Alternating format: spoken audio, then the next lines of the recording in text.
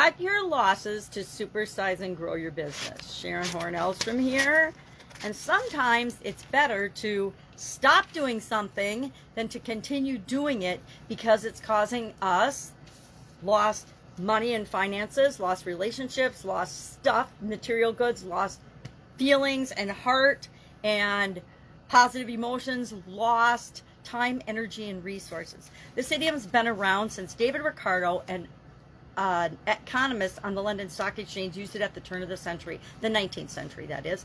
He talked about an investment, and when a financial plan or an investment isn't going the way that you expected it to, sometimes it's better to accept the loss now than continue to pour money and resources, time and energy and heart and soul into something that is probably not going to work out.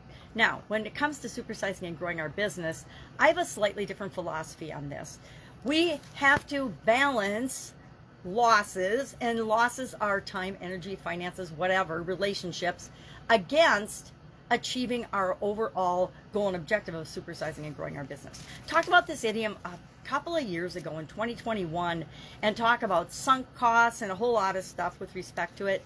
But again, I think it's important whenever we're creating something big in the world, whenever trying to make something important happen in the world and in our lives, we have to be consistent and persistent and stick to it. So there's a balance between not quitting and also knowing when to throw in the towel in certain areas and aspects of our life. Now, we can stop doing things that are bloodletting and killing our business and still continue to grow and build and supersize our business. I've had to let go of entire divisions and entire businesses before because they weren't, well, mainly because they weren't right for me, but we weren't on the right track in terms of how we were implementing them, what we were doing, the strategies we were using, etc.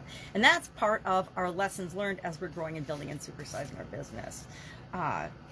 But I guess I could talk about this a lot. I've got a lot of experience in the areas of looking at investments in all these areas and aspects of our life, right? Relationships, material stuff. Sometimes you let something go because it doesn't make sense anymore.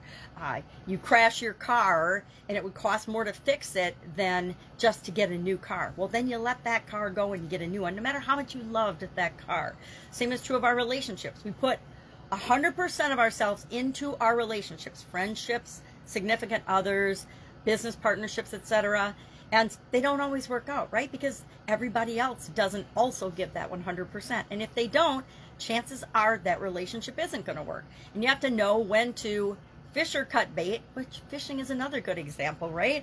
If you've ever gone fishing, and I used to fish back in the days when I was married with the kids and with the family, we would fish a lot. Every summer we would go fishing, and we would even ice fish. Believe it or not, in the crazy world of Wisconsin, ice fishing is a big thing. So you have to know when you've snagged bottom and you're not going to catch a fish, and when you have to cut that line and just re-rig your line in order to continue fishing, or lose your line, or maybe even lose your pole. That may or may not have happened to me. I hate to admit it, but I might have lost a pole because I was too stubborn to cut the line.